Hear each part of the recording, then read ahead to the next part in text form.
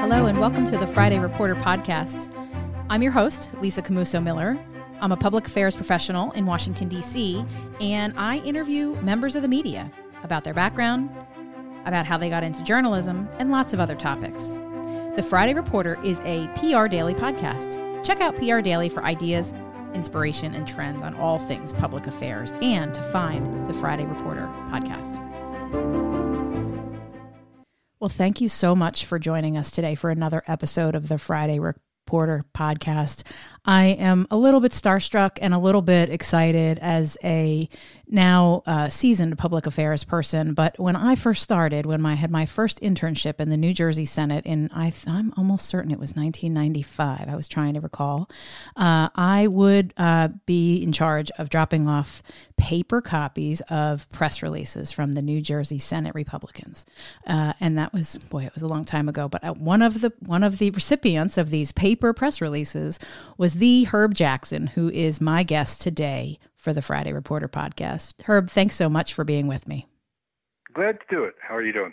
I'm great. I think it's so fun that here we are all these years later, sitting here in the nation's capital or suburbs of the nation's capital, and we can talk about all the things that made us who we are today, having covered and having worked in New Jersey politics. I had a previous guest who said that he didn't go to graduate school because he felt as if his experience in covering New Jersey politics was like a master's degree for him. Yeah, that was actually a line that the editor of the Star Ledger used to use. You know, it'd be like, you can get any degree you want, but you got to come here, and learn to do it. Oh man.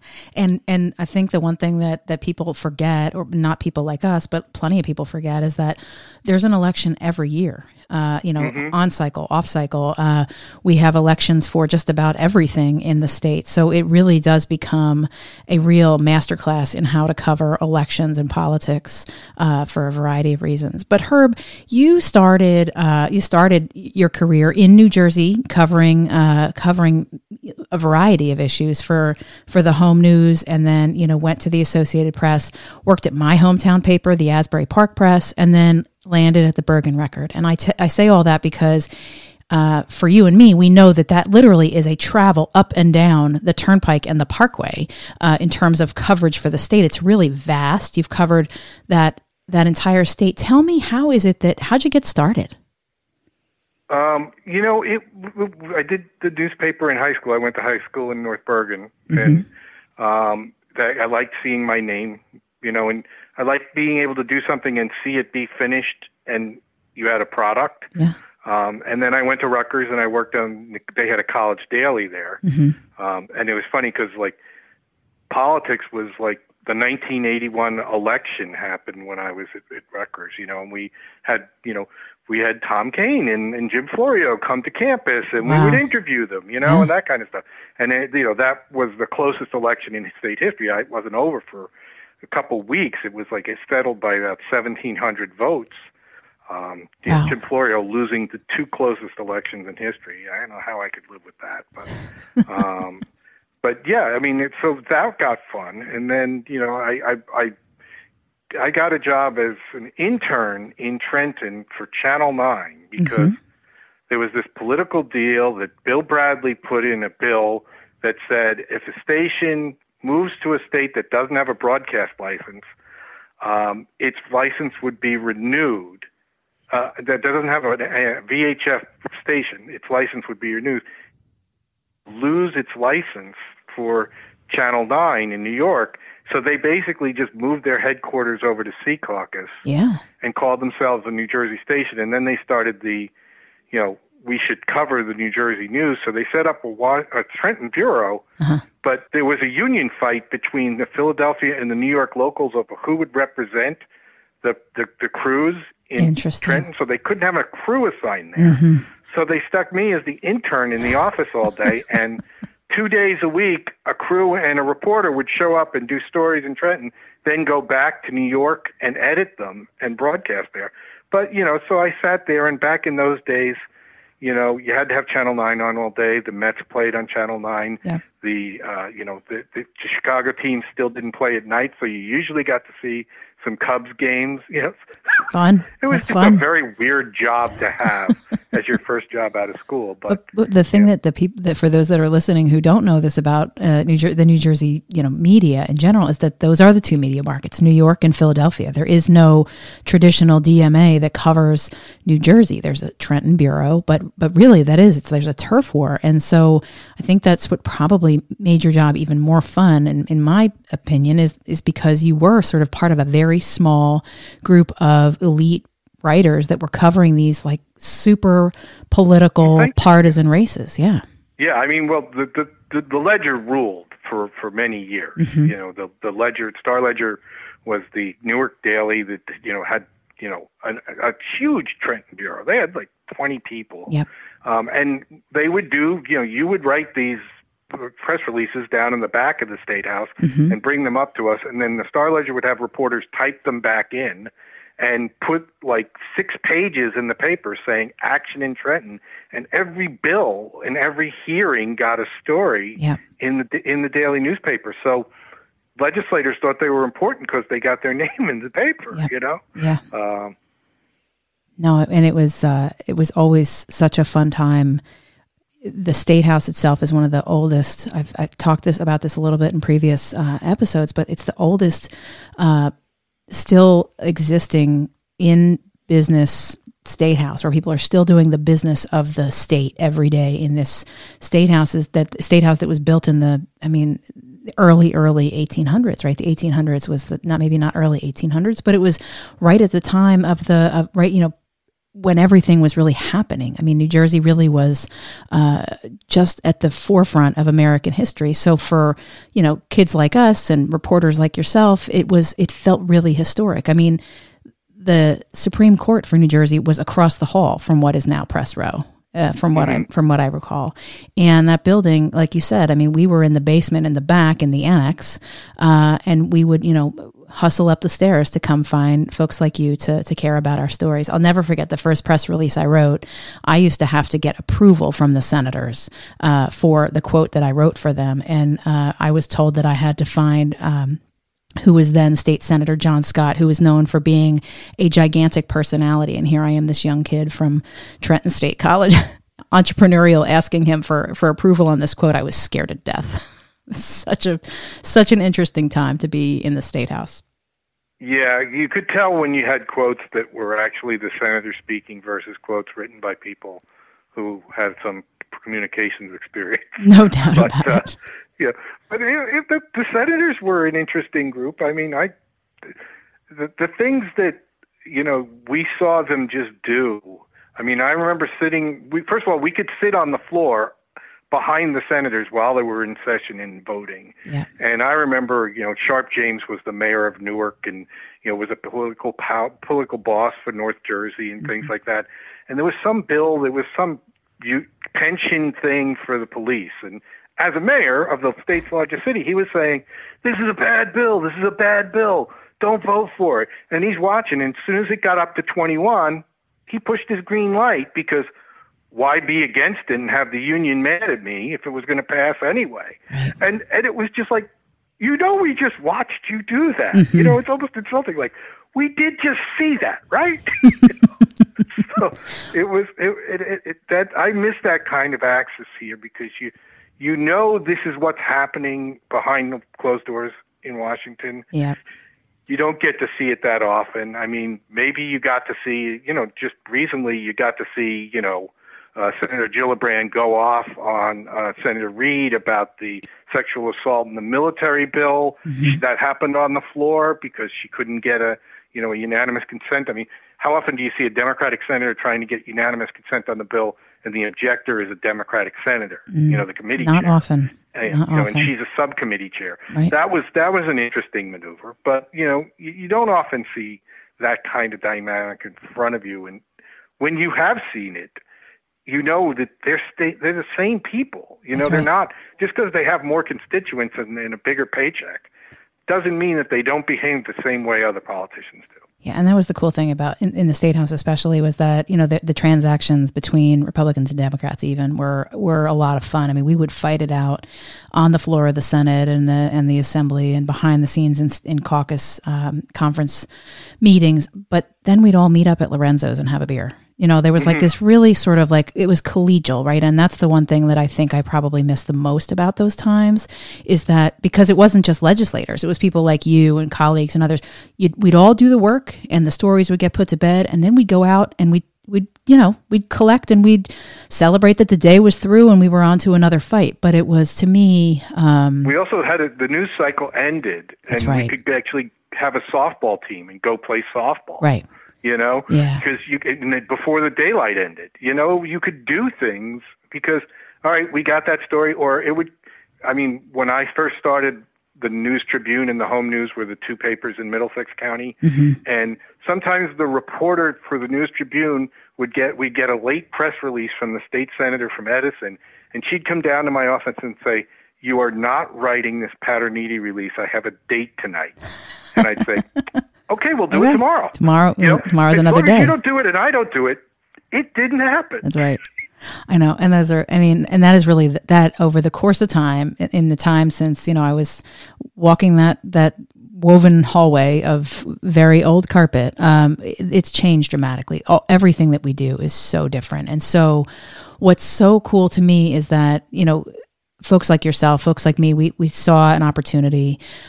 Trenton was changing. Things were changing in the State House. And, it feels very cyclical. It feels like you're sort of covering, it's Groundhog Day after a while. You're covering the same things over and over. And so you and I at that time, right around the same time, really, came here to DC.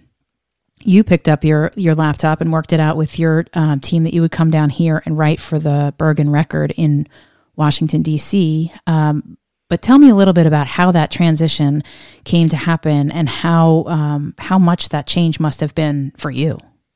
Well, part of it was, first of all, technology made it possible to report from anywhere. With an AIR card, you could file. You didn't have to have a desk with a phone line and certain, other, things. But it was also, we were very bad at covering Congress. I had pointed out to my editor, I was making a pitch to let me move after we got these laptops to cover the 2004 conventions. And I said, give me one of those bags and I'll move to Washington. Because, if you looked at the coverage we had for the 2004, for the members of Congress going into the 2004 election, 80% of it was they announced something. And the rest of it was some major thing happened where we had to put a reporter on the phone and get quotes from all the congressmen. But we were never watching what they were doing every day. Yeah. We never watched the stuff happen as it happened and then watched how people, for example, for me, this culminated in sort of in 2017 watching like Rodney Frelinghuysen decide how to vote on the Obamacare repeal, and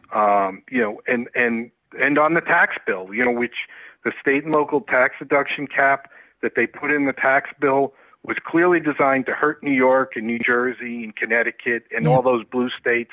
And, Kevin Brady at the Ways and Means Committee, they were going to stick it to those states. And so you had Republican members like Leonard Lance having to figure out where they were going to be because it was really going to hurt his district. Yes. But it was going to be the signature policy of the Republican Congress, So and it was too bad because like Leonard voted against it and still got defeated in 2018. Right. Many of the members of the House from New Jersey when I got here, I had covered when they were state legislators. Right. So I did to have a relationship a little with somebody like Frank LoBiondo. I didn't really know because he was all the way down in Atlantic County. And he'd been here for a long time. Not somewhere I covered, but we covered him because he was the sponsor of the assault weapons ban repeal.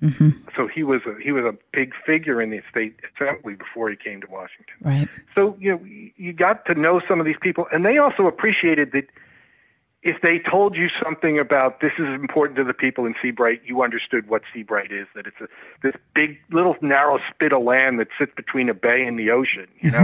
They appreciated that they didn't have to explain to you the dynamics of what they were worried about with a piece of the flood insurance law, And I think that's it was symbiotic that way. That's the challenge that they suffer always. Never mind your political affiliation. The delegation, New Jersey delegation, really does, much like the news, the Democratic market that is New Jersey. It's difficult to get news for New Jersey politicians. Now, maybe not if you're Senator Menendez, maybe if you're John Corzine. I think what's cool about your timing too is that when John Corzine left the Senate and went back to Trenton, you left Trenton and came here to Washington, D.C., and that was also a great opportunity to cover sort of how that transition had changed, what that looks like now, what's this look like with Cory Booker coming into the Senate. So there's been a lot of cool transition from New Jersey. I'm still amazed that Bob Menendez is 30-something in seniority in the Senate,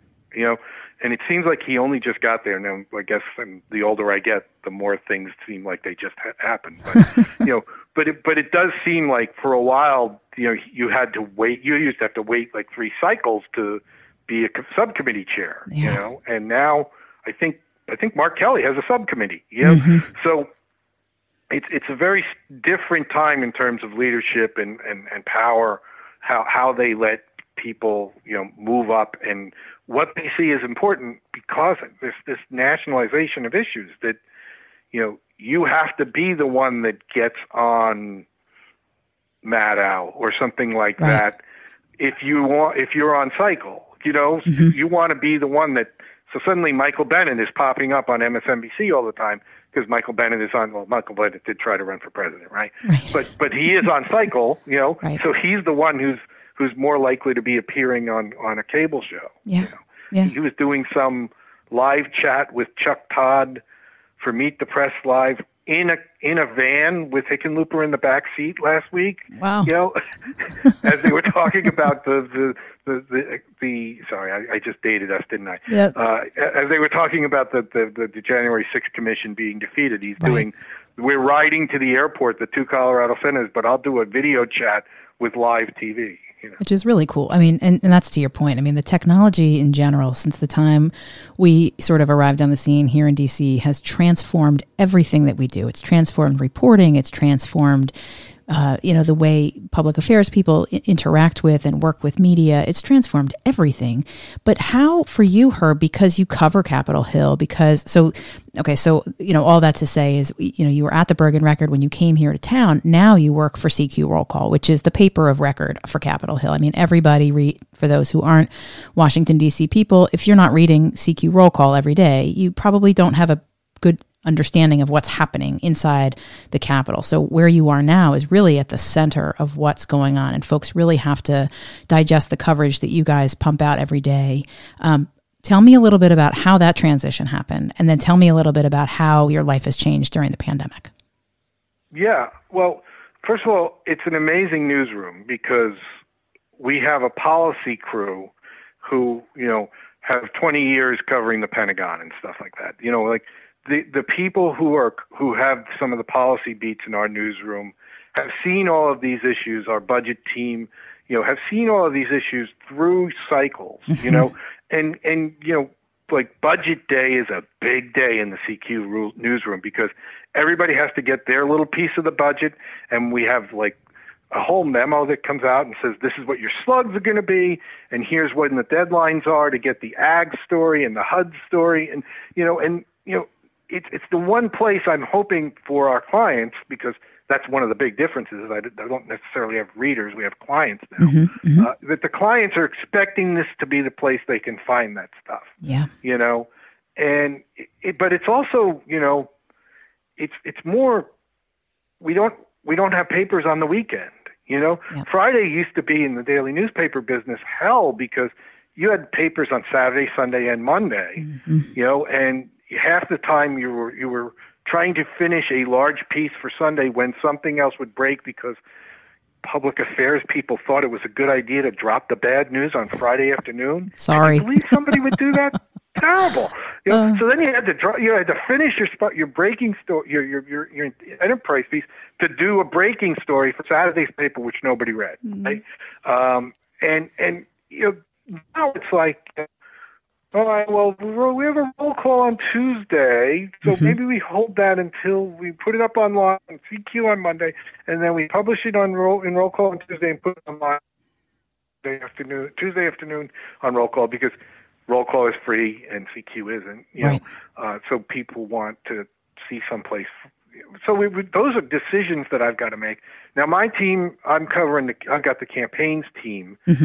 We've been doing, like all the little special elections and the different people. We would have killed ourselves if we decided not to just try to compete on the presidential race. But right. we live on the Hill, so Mo Brooks wants to be a senator. Let's look at that. We've got a sitting House member and a former House member running against each other for the primary in North Carolina for Richard Burr's seat. What's the difference of them? And then we have all this CQ data, like how have they voted? They sat in the same House chamber for a long time. Did Mark Walker do something different? That kind of stuff is the kinds of stories that certainly no reporters in North Carolina are going to have the resources to do. Right. Right. When Liz Cheney and Elise Stefanik were up against each other, we could show on a chart how often Elise Stefanik broke with the Republicans on votes during the Trump administration. Versus Cheney, who was in leadership and was among the 99 percentile, So it's the kind of data, that you have access to, and it's the kind of expertise that you have access to, that when you're a one-person bureau down here, it's no lie. I would suddenly have to cover a topic that I knew nothing about, and the first thing I would do was go to the press club where the library had a subscription to CQ and read CQ about that subject. I believe it. Because that's how I could get up to speed.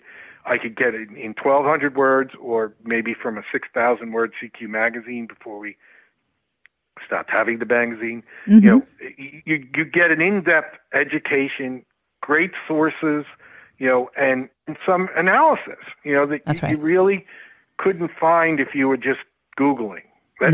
That's the way it was. Yeah, no, and it can give you a very quick understanding of the topic. I know that when I was on the Hill, so I came here and worked for the administration for a while, and then I landed on Capitol Hill, and the case that I made was working in the governor's office in New Jersey is a lot like working on Capitol Hill, because there was sort of this insistence that, like, if you haven't worked on the Hill, you certainly shouldn't be parachuting into the speaker's office. But I was lucky enough to have a couple of folks that recognized that New Jersey politics was, in fact, the schooling that it was.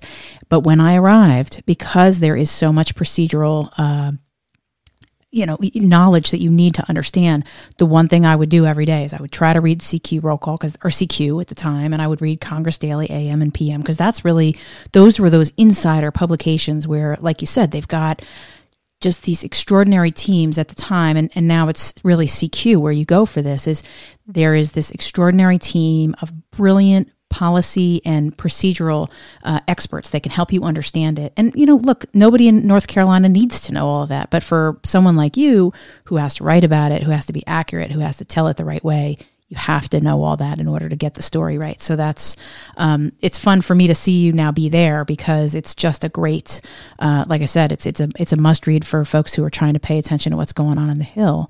And then have you been in the office now while we were out on quarantine? Have you been working from home? How's that look for you? Well, I actually, when I moved here, I set up a home office. And, one of the things the Record bought me one of those nice Aeron office chairs, Nice. And then the Record sold the paper to another company that then early retired me, and they didn't ask for the chair back. So I had a good office set up here at home. Awesome. You were ready for it. Already, all I had to do was go in, get the special approval to go in and get the 12-inch TV off of my desk, and go buy another cable box from Xfinity and get that set up. But no, I've been working back in this office, and we only just recently allowed people on a volunteer basis to go back into the office. We've been told no one's going to be required to come back to the office before September. So but I think, I mean, we've been working. We're not always in the same room anyway, because when we could travel, a lot of our reporters would actually try to go out and cover. They might have been down in Albuquerque for the special election in the district, in the first district in New Mexico. I'm looking forward to being able to do that again. There's going to be some really interesting races this cycle, and everything is so close that we've got to, on the House side, we've got to wait until they do the maps. But on the Senate side, Wisconsin, Pennsylvania, all of these states, Florida, there going to be some interesting races there, and there's people, that we want to see in action. So, I mean, I don't know that we'll be doing the Iowa caucuses, but or the Iowa State Fair. Yeah. But we're going to be trying to get out, and hopefully they didn't eliminate the travel budget while we weren't moving. But it's a definite opportunity now that we've also worked out a lot of like technology parts. That's right. Like Google Docs and how to be in the same document for 3 people at the same time. Used to be we would all sit near each other. So or email it back and forth. Whereas now we have all these great collaborative tools we can use. Yeah. Well, that's great. And so while you've been home, our Yankees have been, they are on the struggle bus. But are you getting out? Are you going to Nats Park? I mean, what kinds of things are, now that it feels like we are towards the, at least we're sort of seeing the light at the end of the tunnel. What kinds of things are you doing on the weekends? What's keeping you busy? What do you do in your spare time? Well, I do have my MLB subscription and go sit on the roof and listen to the John Sterling, and that kind of thing is good. Haven't gotten into. I mean, we actually sat in a restaurant last week, my wife and I. This is right before Memorial Day. Yeah. But it was weird. We were not ready to do that until we were fully vaccinated. Yep. And I did actually get on a bus and things like that. But no, I'm sure that things will be loosening up a bit. The thing about this town is I like just, we live near DuPont. I just like getting on a walk and walking in one direction for 25 minutes and seeing where I end up. Yeah. Oh yeah, there's so many great places you can drop into or be part of. Because there's something going on somewhere. Always. And I'm sure I'm hoping we don't go too crazy too fast and see the numbers inch back up. Right. It did make me nervous seeing like big crowds at the Kentucky Derby and big crowds chasing Phil Mickelson down the fairway. I worry about people like that. But I do too. I do too. But yeah, I mean, we will take what comes, I guess. Totally. Oh yeah. No, I mean, yeah, just sitting outside is such a treat, except, there's the dodging of the cicadas. There's a whole thing that goes on in Washington that's like, it's a total cycle. But yeah, so that's to me, the one thing I love about DC too, is that, as much as I grew up at the beach in New Jersey and we always went to the beach on the weekends and stuff. There's just so much cool stuff to do here in town between the museums. So which beach? I was a Asbury Park kid. I grew up in Ocean Township, which was right next door to Asbury Park. So we used to go there, and we used to spend some time at Monmouth Beach. So right there, not that far from New York, really an hour outside of the city. Sure. So, but we used to do a lot of time. We had a long-time family connection to Spring Lake for some reason. My husband and I were married there. Well, we had our reception there anyway. Ah, yes. Okay, at the Breakers? Yeah, well, there you go. See, our reception was at the Parker House in Seeger. See, there you go. I love the Parker House. But yeah, so we still, I have 5 brothers and sisters, and we still like rent a house in September and try to get up there when we can. Yep. Because that's after the kids go back to school. The beach is still Oh, yeah. The beach is, in fact, that's what they call now. It wasn't called that then, but they call it now. They call it local summer, where like kids like us would go, after the kids went back to school and we'd go down the beach and we'd hang out. But yeah, it was a great time. But I think that, even though we threaten always to like, oh, let's just pick up and we'll move back to New Jersey, DC has so much fun stuff. So I'm glad to hear that you guys are where you are. Yeah, DuPont you don't is want such to pay a cool. the property taxes either. No, yeah, no thanks. No, and they're never going down. So Herb, my last question for the podcast is always, I ask my guests, and I'll ask you now for a recommendation for a future guest for the podcast. Who would you most like to hear from? Well, you should get the remaining part of the New Jersey Press Corps, which is John Salant, who works for New Jersey Advanced Media, which is the name brand on Star Ledger content now, or John Tamari, who works for the Philly Inquirer. So, they were the guy. The three of us were the ones who would basically be, hanging out outside Cory Booker's office, waiting for him to come out to give us a quote. I love that. So I love that. I'll reach out to both of them. I'll tell them that you recommended them. Absolutely, yeah. I'll give you their contact info. I love it. Herb, thank you so much for joining me today for an episode of the podcast. It was really fun to catch up. I'm looking forward to seeing you at a baseball game again soon. And thanks again. All right. Bye-bye. And that's today's Friday Reporter podcast, a podcast in partnership with PR Daily, a tremendous and helpful guide for all things public relations. Find us there on their website and join us again for another episode soon. On the morning of August 1st, 1966, shots ring out from the observation deck of the clock tower on the University of Texas campus. It marks the infamous beginning of the modern era of mass shootings in America. You're listening to Stop the Killing podcast. Join us as we take you behind the crime scene tape to explain global mass shootings and mass attacks. I'm Sarah Ferris, but more importantly, this is Catherine Schweit, the former head of the FBI's active shooter program. I spent 5 years as the FBI's top executive looking for answers to the mass shooting crisis. I've been at the shooting scenes, I've traced heroic acts of bravery, and I've sat silently and listened to the heart-wrenching stories from survivors. Amongst this horror, there is hope. We all hold the key to stop the killing. You just need to know how to unlock the door. Download Stop the Killing and be part of the solution. Search Stop the Killing on Apple, Spotify, and all the usual suspects.